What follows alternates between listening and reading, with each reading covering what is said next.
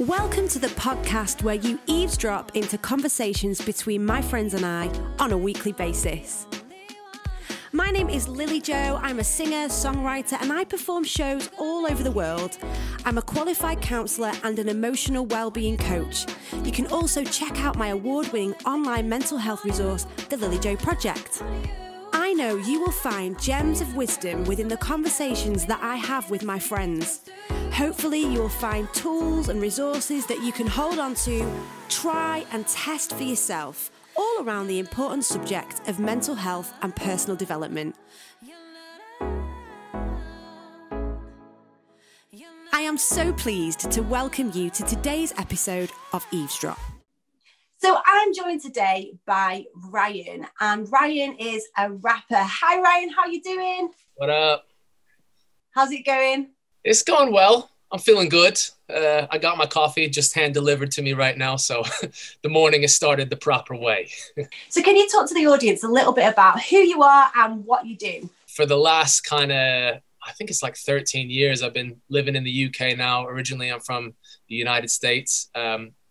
I moved over when I was about 18, and I started my kind of journey, career, lifestyle choice of using music and communicating my faith and kind of trying to merge the two together to try and help people understand and connect to faith. And also just to write enjoyable music that's positive and that, people can really enjoy listening to. So that's kind of me in a nutshell. Nice. Thank you so much for joining us today. So I just want to know, like, when you go on stage and before you go on stage, do you ever feel nervous? Not so much anymore. I used to. Maybe like literally when we first started, I used to feel like so nervous because, I just feel like really weird asking people to put their hands in the air because I just thought, like, why would anybody want to do that? Like, what? They don't know me from Adam. They don't know me from anybody else. And like, here I am trying to tell them to put their hands in the air, so I used to get dead nervous. But now after, almost like 13 years of doing it, I kind of know it's going to go all right, so I don't really get nervous on stage anymore. It's normally if I have to do something like this where I have to communicate thoughts, then I'm like, ooh, nervous. Yeah. So have you ever doubted your own ability? Like, can you share a time when maybe you felt like, I'm not good enough, or I can't do this, or this is too hard? Yeah. Never really on stage. On stage, I've never really, and most of that's because I've prepared and I've worked out, like we've worked out what we're gonna do. We've prepared, we've trained for it. Everything's kind of ready. Most of the time, I doubt myself as if somebody were to ask me, at a festival to do like a half an hour seminar on just pick the topic that they. They'll pick a random topic and they'll be like, we want you to do a seminar on, I don't know, fish. And you're like, what? Yeah, I think anyone would struggle with that, right? Yeah. So I doubt myself when it comes to like forming some sort of like long form communication stuff. That's when I doubt maybe my abilities as a communicator. But I think if you don't stretch yourself, then there's no growth. I mean, I like working out, and that's one of the things. In order to build the muscle, you have to tear the muscle, and it has to rip a bit, and you have to go through a bit of pain before it kind of heals stronger and bigger and better. And I just think that's, for me, when I do doubt myself, I just kind of have that in the back of my head, like, okay, this is going to be a bit painful. It's probably not going to be good, but that's okay. It's part of growth, and you kind of need to go through that stuff in order to grow, I think. I think doubt is part of taking it seriously and yeah. I love that. So in order to turn it around, you prepare, you organize yourself, you know exactly what you're doing, but also you're prepared to grow and to change and to step outside of your comfort zone as well. Absolutely. Yeah. Well, I mean, there's no point in trying to do something if you're not ready for that. I think if you're not ready for that, then you're just basically not ready to go through the process that everybody goes through. I mean, you think of, anybody you idolize as a leader, anybody you think is amazing, who's doing amazing things, they've done that. And it's as unpretty as it will be when you do it. You know, you only see them kind of on the other side of all that process, or process, however you say it. But it's ugly. It's all ugly. It's all growing pains isn't pretty. It's not like, you know, they'll present it in a documentary like it is this pretty process, but it's really not. It's hard. Mm-hmm. So when we are struggling and when life can be really difficult and we're working out our resilience muscle, it's really important that we open up and we talk about how we're feeling to other people. So do you have someone in your life that you chat to, that you can be open and honest with? And how does that help you to move forward? Yeah. I mean, pre-COVID times, I had Josh, who's the other guy in my band, and Joel Atkins, who's our sound engineer. And those two are like my brothers from other mothers. Like, honestly, road was like therapy for all of us. We really talked about so much stuff. So now I've struggled a little bit more with being able to talk and stuff like that. I speak with my wife. She's my rock, but she knows me like too well.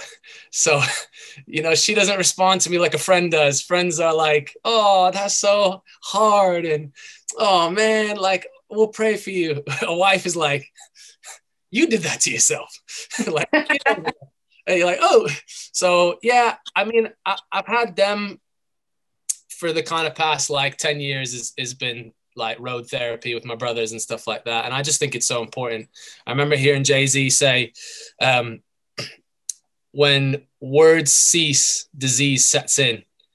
And he was saying about this lady who was in his neighborhood and her hair was falling out and all this kind of stuff physically was manifesting in her like physical well-being because she just wasn't able to talk about the stress and the trauma and all the stuff that she was going through.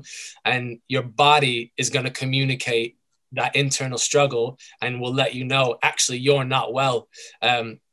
Whether it's things like biting nails, hair falling out, like sickness, some of that kind of stuff can be induced by just failure to communicate how you feel or what you're going through. And I heard another thing that is, you can't heal what you don't reveal. Mm-hmm. And for me, just that's been like the hallmark of the last 10 years for me. Like, if I haven't been able to talk about it, if I haven't been able to share it with other people and bring it out into the light, then I just find no healing from it. I find no, you know, progress in it. And yeah, I just think talking about stuff is like the most important thing. Thank you. That is amazing. So good. So helpful. Ryan, why do you think it's important that you get to know yourself, that you understand who you are? When you think it's important to understand yourself, for me, it's like putting money in the bank of self. It's like valuing yourself enough to take stock, to know who you are, to know what's important to you. And for me, that's like the ultimate form of saying, hey, I know I'm valuable as a person and I need to invest in myself. And I just think that for me is like a compass. When you start to find situations in life that are difficult, sometimes they're difficult because they're the wrong situation. And if you don't understand yourself, if you don't value yourself, if you don't know who you are, you'll keep yourself in that difficult situation because you don't know it's wrong. You don't know it's not where you're meant to be. You didn't take the time to know your heart, to know your mind, to know what makes you tick, to know the things that you're passionate about, to know the things that give you life. And I think when you don't do that, you find yourself chasing after things that you're just like, that was so wrong, but you had no idea it was wrong because you just had no self-awareness. You didn't have any identity. You didn't know who you were. You didn't take that time. So for me, like I say, it's like investing in the bank of self.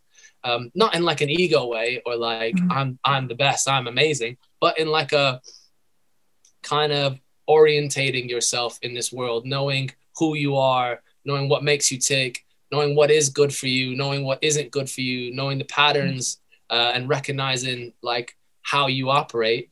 Then I think once you have that, you can then find a difficult situation and say, do you know what? Either this is where I'm meant to be and it's hard, but we're going to overcome this because I know this is my passion. I'm doing it for X, Y, and Z. Or do you know what? That is so wrong. Like that situation is not the situation for me. And I think that only comes from knowing yourself. I heard Matthew McConaughey, he just wrote a book called Greenlight. And I heard him talking about turning down a $15 million contract for a movie. It was a rom-com movie. And at this point in time, he was like, you know what? People don't want me to be anything but the rom-com guy. And for him, he knew I'm more than that. Like, I have so much more in my repertoire than that. And like, he goes away, he like isolates himself from the industry. They offer him this contract. It doubles all the way up to 15 million. And he's still able to say no because he invested in Bank of Self. He knew himself and he knew that's taking me in the wrong direction. That's not valuing me as a human, as who I am, as what I have to offer. And I just think for me personally, unless you value yourself enough to know yourself, then you might take the money just because you think the money is the most important, or you might take, this opportunity because you think it makes you valuable. People will think I'm great because I'm over here with this person.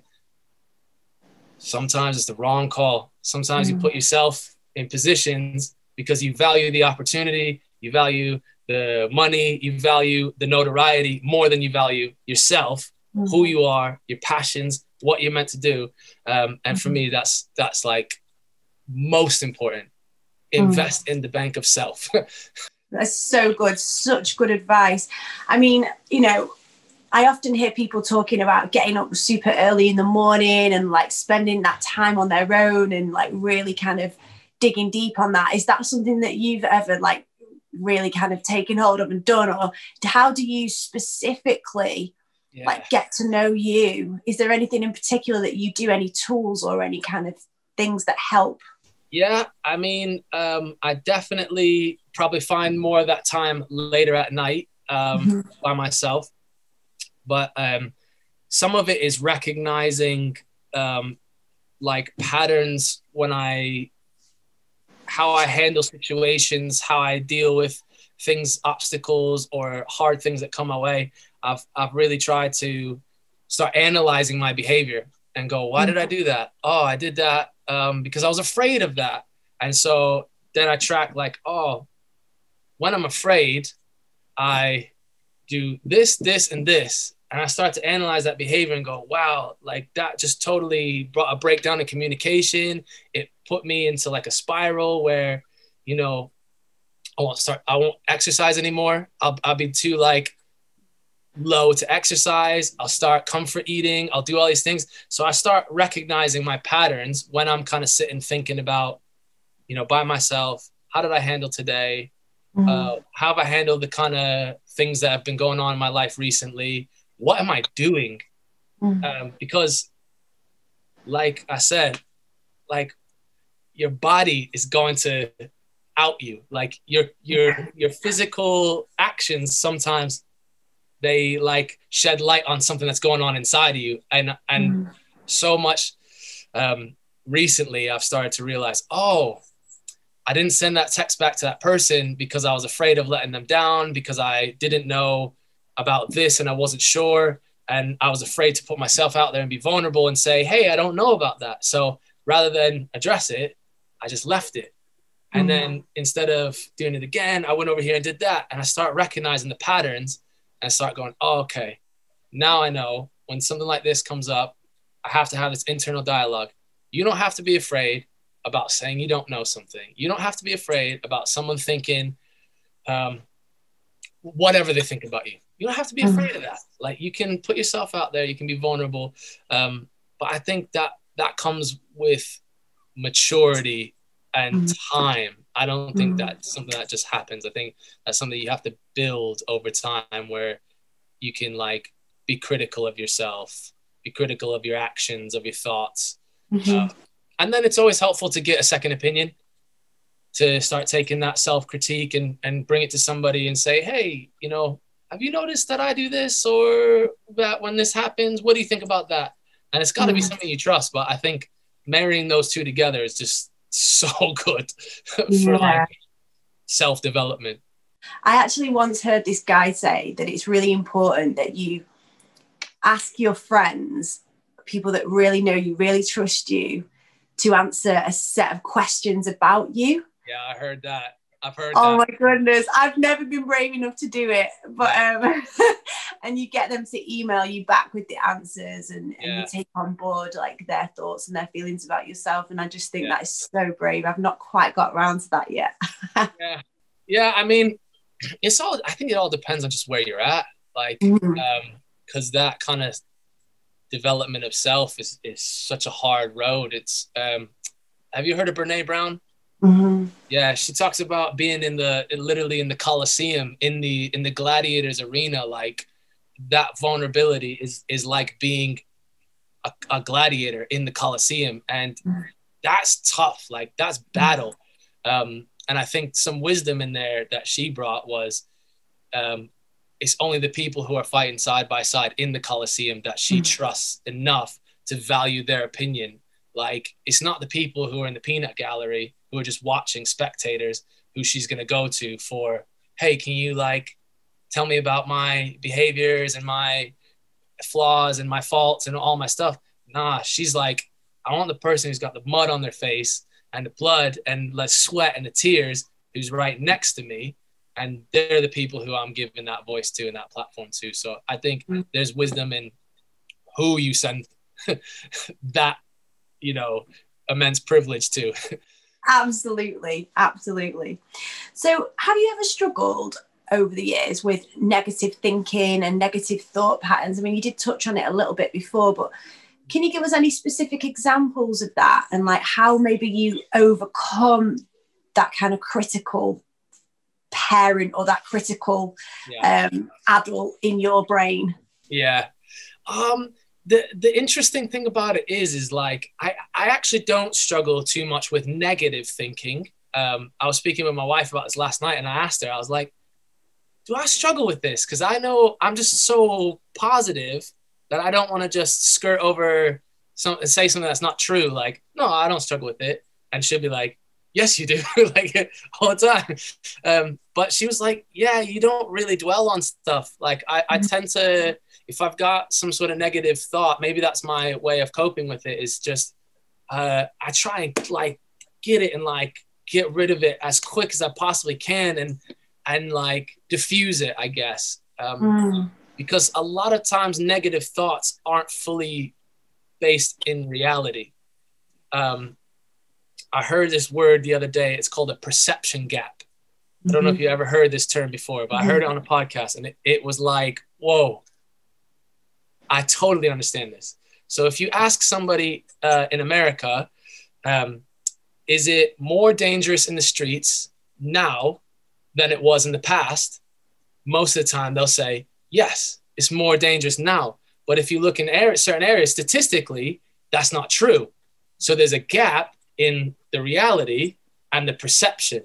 And sometimes those two don't line up. We think one thing that just doesn't correlate with reality. And for me, with negative thoughts, oftentimes there's a major perception gap that happens. So I think me being able to take those negative thoughts and almost just like not let them in or put them to the side until I can until I can find some reality on the situation, until I can find some way to process it like more factual, then I just boop. I just no, I'm not dwelling on that. Boop. Like, okay, we'll talk about that when we need to talk about that. But right now, that person's not in the room. That thing is undecided. That's not a thing. That's a made up person that we've just made up. This whole, they won't like it. They're going to think this, them. And I'm like, well, they don't exist until they actually call me on the phone, and until I actually get a comment from that person. Then I can take it to, oh, Jeff said this, and me and Jeff are going to talk on this day. So I think most times negative thoughts, I don't tend to give them oxygen until I'm like face to face with the person, or until I can actually deal with the reality of the situation, because I'll make stuff up. I'm way too creative for that. I'm just like, I'll make up 1,000 theys and give them way too much voice. But yeah, I don't really dwell on it. And that would be my advice, is like, just try not to dwell, because the more you dwell, the more oxygen you give to something, the more of that perception gap starts to build. And I think, just let them trigger you into the process of really trying to deal with what's going on, and figure out a way of dealing with whatever your situation is, I think. So good, so helpful. I love that. So when you're busy and you're touring and, life is just hectic, how do you manage to create space in your world to process things and to, challenge those negative thoughts and to kind of understand yourself? And what do you do in order to like create that time and that space for yourself, just personally, Yeah. Well, I mean, like I said before, I'm like, my situation is like such a privileged position because I'm on the road with like my two best friends in the world. And we talk about everything, like everything. There's not one thing that we don't talk about within the group, money, sex, death, politics, spirituality, how you're feeling, emotional well-being, whatever it is, everything. And so I think because I'm such an external processor most of the time,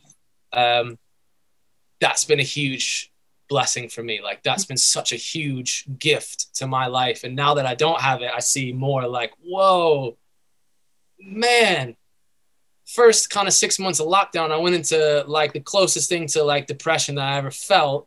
And it was because my support system was just gone. And if I'm not in proximity with someone, then like, I don't know whether it's a guy thing or not, but I just won't pick up a phone and call somebody and be like, hey, let me tell you how I'm feeling. So almost the proximity that I had due to the nature of travel, you're sitting next to each other, you're in cars with each other, you're in hotel rooms with each other, you're in backstage room all day, every day with each other. I just think that was such a godsend for me and such a gift. So I think if I was to reverse engineer that, I would say, right, well, if I want this, I need to engineer some sort of proximity with people from my personal process because I'm an external processor. And then I can take what we talked about and I can go away by myself. And when I'm at night, like just sitting there listening to music, thinking, then I can process those things. But right now I'm missing a bit of that. Absolutely. Life. Yeah, definitely. That kind of close community, that close contact. It's difficult to engineer that when you're on a Zoom call or you're over the phone. So I do hear you on that. It's tricky, but having those late night moments to just process. For me, I like to journal and write stuff down. So that really helps me to get it out from here and onto the page. That's where the term headspace came from.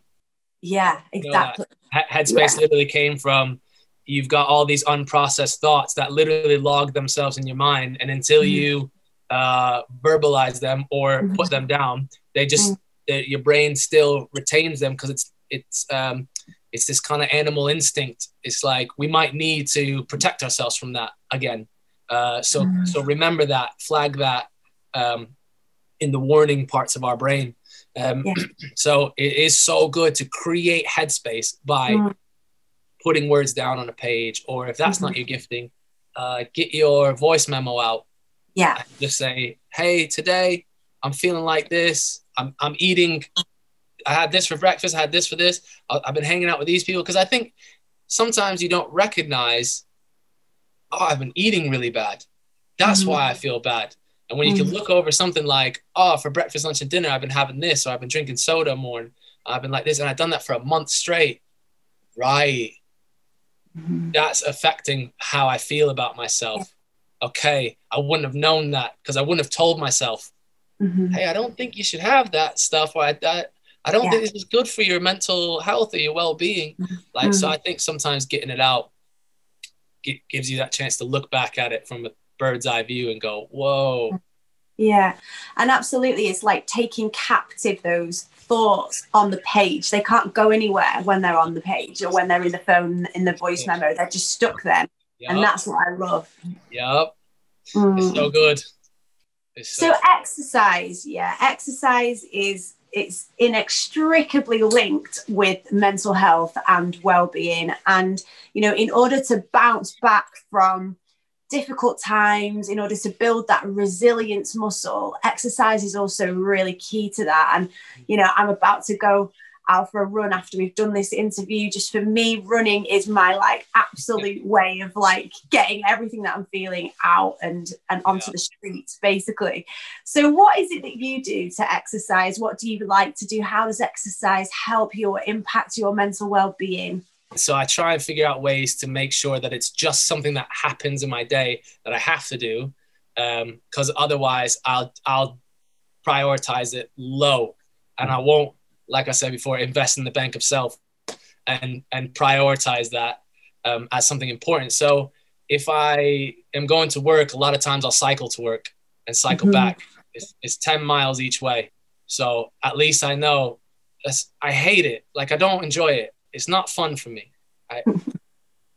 I do get the endorphin rush, but at the same time, that doesn't supersede rain and cold and all that kind of stuff. Like, I loathe it. It's not fun. I cycled in today, but it's done. Like, it's almost like you don't realize the benefit that it's having for you, but you've done it. And it's not until something like that falls out of the picture that you start going, wait a second, I'm getting like short and snappy with people. I'm like doubting myself and my future. What's happening here? And it's like, for me, it's food and exercise every time. Oh, and sleep. Food, exercise, sleep. That's the holy trinity in my life. If you fall out of line with that trinity, oh my goodness, your life just starts on a different path. And you don't realize it, but those are so good for you. So I try and inbuilt them into my daily routine because I don't like it. I don't like meal prepping on a Sunday and making 4 lunches and 4 dinners. But when I do it, oh my goodness, does it benefit me? Like, so good. Such a small thing for such a huge benefit. I don't like cycling into work, but when I do it, you know, that's it. Like, that just helps you so much. And yeah, you just got 1,000 excuses, but if you want something, you just got to pay the price for it. Like, you just got to know the facts, and you just got to like suck it up and just say, you know what, this is going to cost me my time. It's going to cost me some of my energy. It's going to cost me preparing and being proactive, but it's also going to bless me and benefit me in so many ways that I can't quantify, which is where we find the disconnect. You know, if you're not, you know, this ripped, you know, Instagram, you know, aesthetic guy or girl, then we struggle to quantify the value of doing all those things. And if that doesn't happen in 4 weeks, then we struggle to maintain that kind of persistence for as long as it takes for us to have some sort of benefit for it. But, you know, life is a marathon. Like, we're very good at spasms of passion, but we're not good at long, consistent marathon type running. We're great at sizzle in the pan, but we're not good at the slow cooker. So I don't know. For me, that's how I view exercise. Is like, it's a marathon. Try and build it into your day. Try and take the excuses away, and try and make it something that you have to do rather than something that it would be good to fit in. Yeah, I love that. I love the fact that you said, like, just letting it become a habit rather than an extra thing that goes onto your to-do list. It's like, oh, well, how am I going to get to work? Well, I'm going to ride to work instead. That's right. Or how am I going to get to school? I'm going to walk to school instead of taking the bus. Come on. Like, honestly, walking is so undervalued. Like, walking like to school, to certain places, it's like, come on, just give yourself an hour extra or half an hour extra. Just do it, because honestly, the benefit, you won't realize the benefit of it, but it's huge. Like, it's so huge.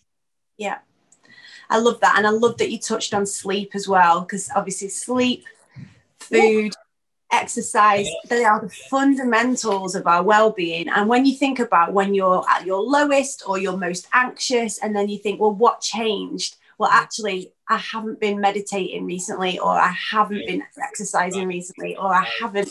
Okay, just add that back in. Start to add that back in. Oh, I'm feeling much better. So simple, actually. Yeah, we just find it too simple. We want some sort of complicated, hard thing, but it's like, it's not hard. Mm-hmm. Well, it's hard to get over yourself and just to do it, but it's not hard. Yeah.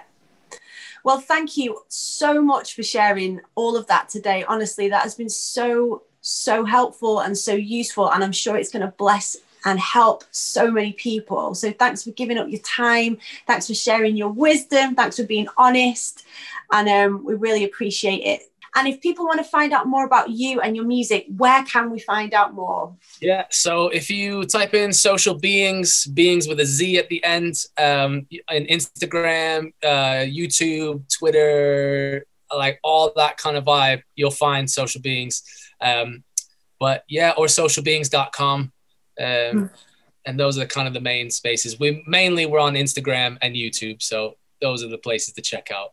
Really. Yeah. Make sure that you check out Social Beings. We'll put all the links in all the notes. And thank you again for your time, Ryan. It's been so good. Thanks. I think we need to come together, and I think we need to talk about this kind of stuff and share the little gems, because I'm just sharing stuff that other people have shared with me, really. And I think unless we do that, then as a people, we don't move forward and we don't progress. And like that's the main key, progression. So good. So good. Well, you take care. Have a good rest of your day. You too. Peace. Thanks for listening. I hope you enjoyed today's episode. If you did, please be sure to subscribe. And if you're feeling generous, why not share with your friends? Please check the description box below for extra links and further information to some of the topics discussed in today's episode. Also, you'll find information about what's coming next. For further information, top tips and advice on all kinds of mental health issues, including low mood, anxiety, self-harm, eating disorders and more, please do check out www.thelilyjoproject.com. You can find my music across all digital platforms, including Spotify and iTunes. See you next time.